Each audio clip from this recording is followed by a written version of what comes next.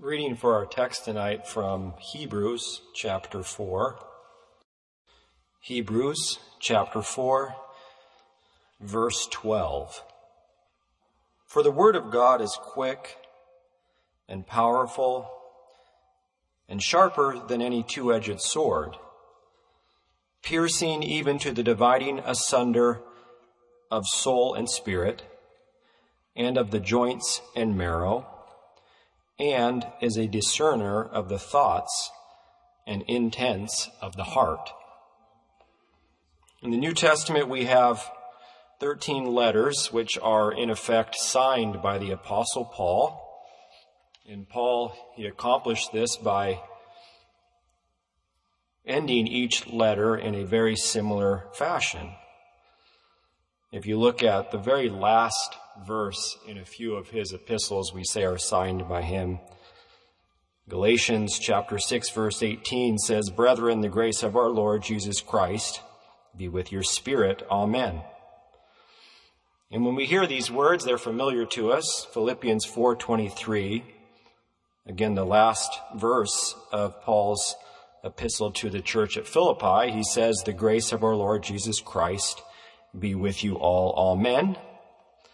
And similarly, Colossians 4:18, the salutation by the hands of me, Paul, remember my bonds, grace be with you all men.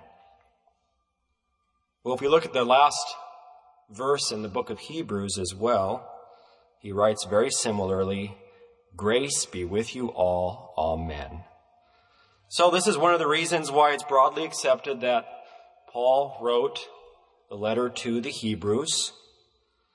And we say letter to the Hebrews, but it's actually a general epistle. It's often referred to. There are 8 general epistles in the New Testament: James, 1st and 2nd Peter, 1st, 2nd, and 3rd John, and Jude.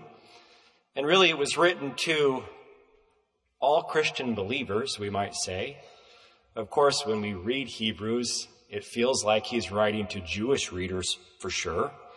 But many of these general epistles, I think one of the writers even says to the strangers scattered abroad. It's to everybody, all people everywhere, not a specific church or a specific pastor. But when we read through the book of Hebrews, really we get the richest of parallels between the Old Covenant and what Christ came to do and to fulfill. It gives us great insight. And one word that really sticks out to me is this word better throughout the book of Hebrews. And in the original, it means stronger, might, power, nobler, having dominion, best, or of course better. And if you read through Hebrews, I counted 13 times in which this word is used, and it's more than any other. It's used more in Hebrews than any other book in the New Testament. And this gives really a flavor of the book of Hebrews, a snapshot. If we mention a few of those verses tonight, Hebrews 7:19, for the law made nothing perfect, but the bringing in of a better hope did, by the which we draw nigh unto God. Speaking of what Jesus came to do. We stand on better promises, a better hope, because of the sacrifice of Jesus. Hebrews 7:22, by so much was Jesus made a surety of a better testament. The new covenant paid for by his blood. Hebrews 8:6, by now hath he obtained a more excellent ministry, by how much also he is the mediator of a better covenant, which are established upon better promises. We like that. That sounds good. We have a better hope, better promises, a better testament. Hebrews 11:16, but now they desire a better country. And this is speaking of the heroes of faith, that is in heavenly.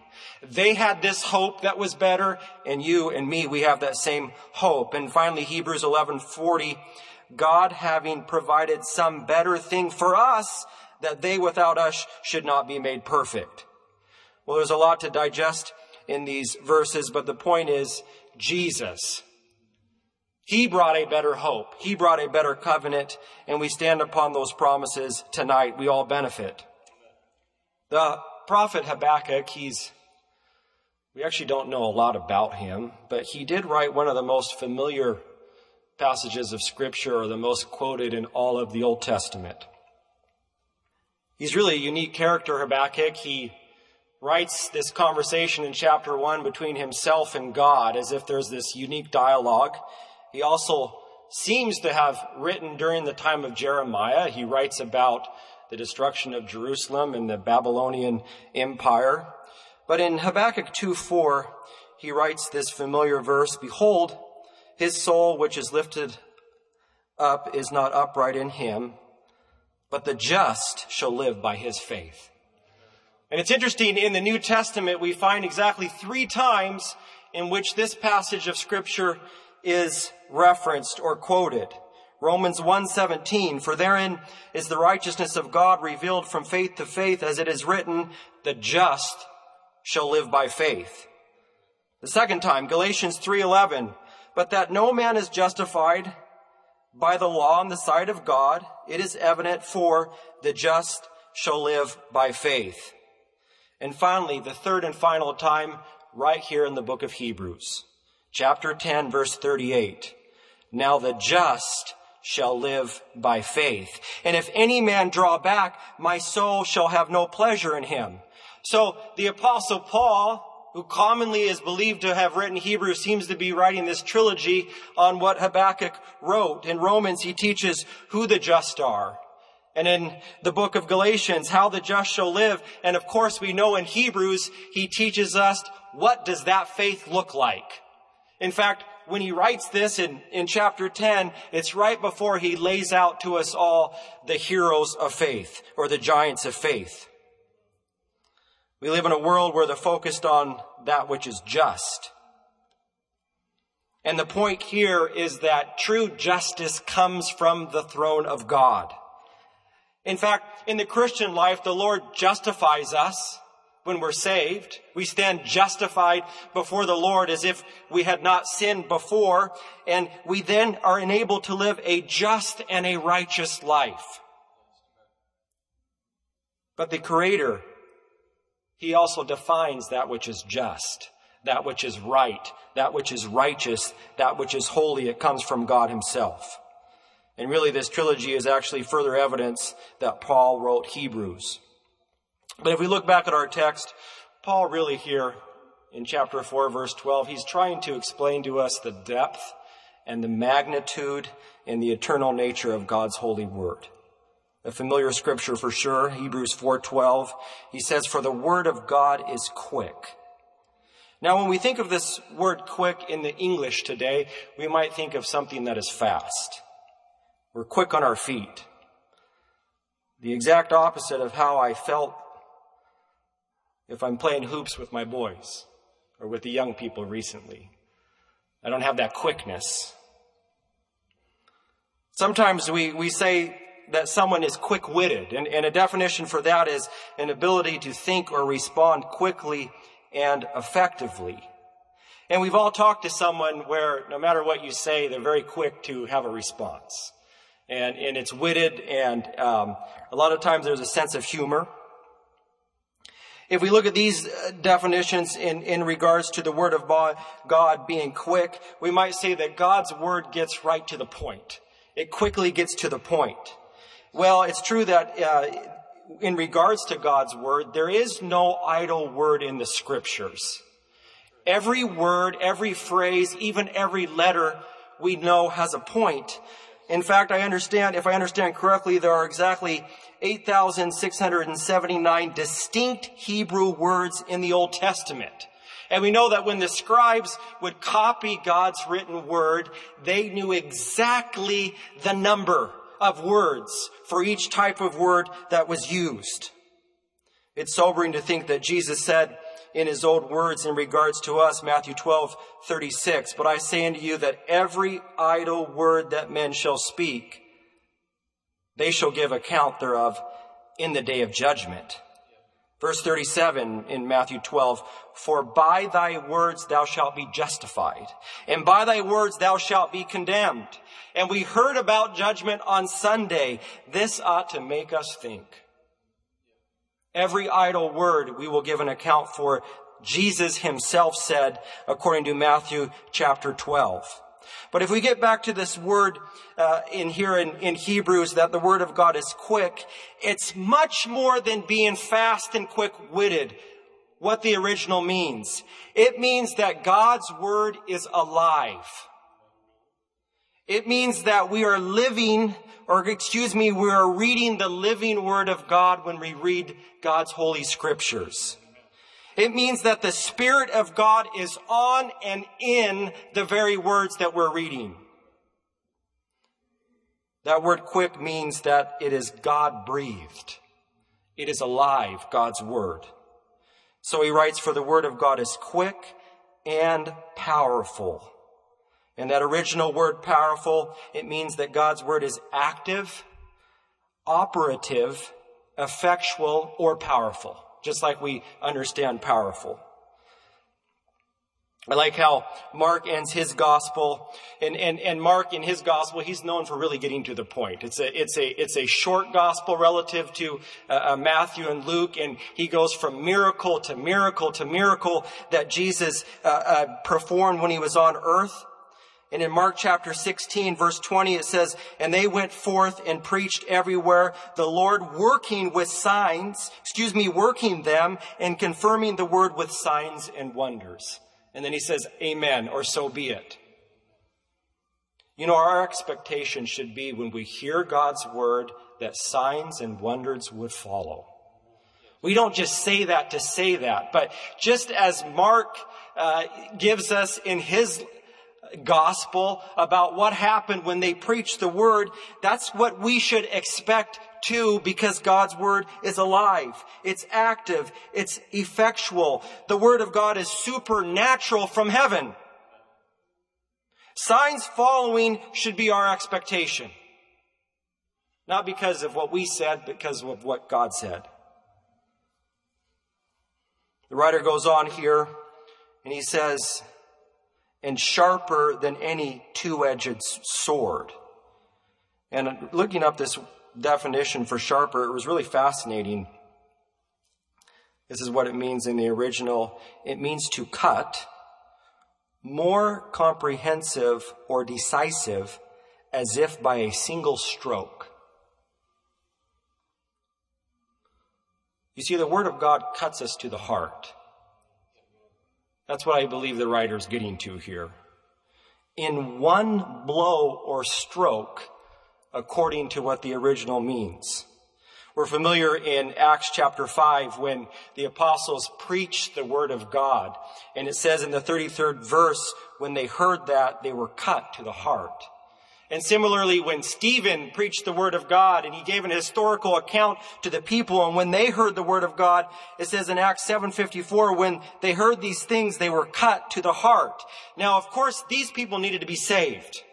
They lacked their spirit having been made alive in Christ, and they needed salvation. But we do find ourselves as Christians reading devotions, hearing a message, coming to Sunday school, hearing a song that has the word of God in it, and it cuts us to the heart. It corrects us. It shows us that we've come up short somewhere. We've said something we shouldn't have. There's somebody we have to go back and apologize to. We've done something in our walk with the Lord that He's not all that pleased with. There are times in our Christian walk where we might apologize to the Lord. Lord, I want to do better here. Help me. Lord, help me to go back to that person and tell them I'm sorry. Lord, I want to have a right relationship with all of humanity. God's word is very corrective in our lives because it is sharper than any two-edged sword. He goes on to say, piercing even to the dividing asunder of soul and spirit. And if we try to explain in the natural the exact difference between our soul and our spirit, it's not possible to do so. We all have a soul that will exist somewhere forever. Either in an eternal lake of fire or in a new heaven and a new earth. But we also have a spirit, the Bible teaches us, and when our spirit is not right with the Lord, when we don't have a relationship with the Lord, our spirit is dead. The Scripture teaches us. When we come to know Christ, our spirit is made alive, and we can now worship the Lord. As John wrote that Jesus said, and they that worship him must worship him in spirit and in truth. But it's interesting that the Word of God also likens our soul being saved from death. James said, let him know that he which converteth the sinner from the error of his way shall save a soul from death, and shall hide a multitude of sins. So we see this interesting parallel in the scripture between our soul and our spirit, yet there is a difference somehow, and God's word is able to perfectly decipher that difference.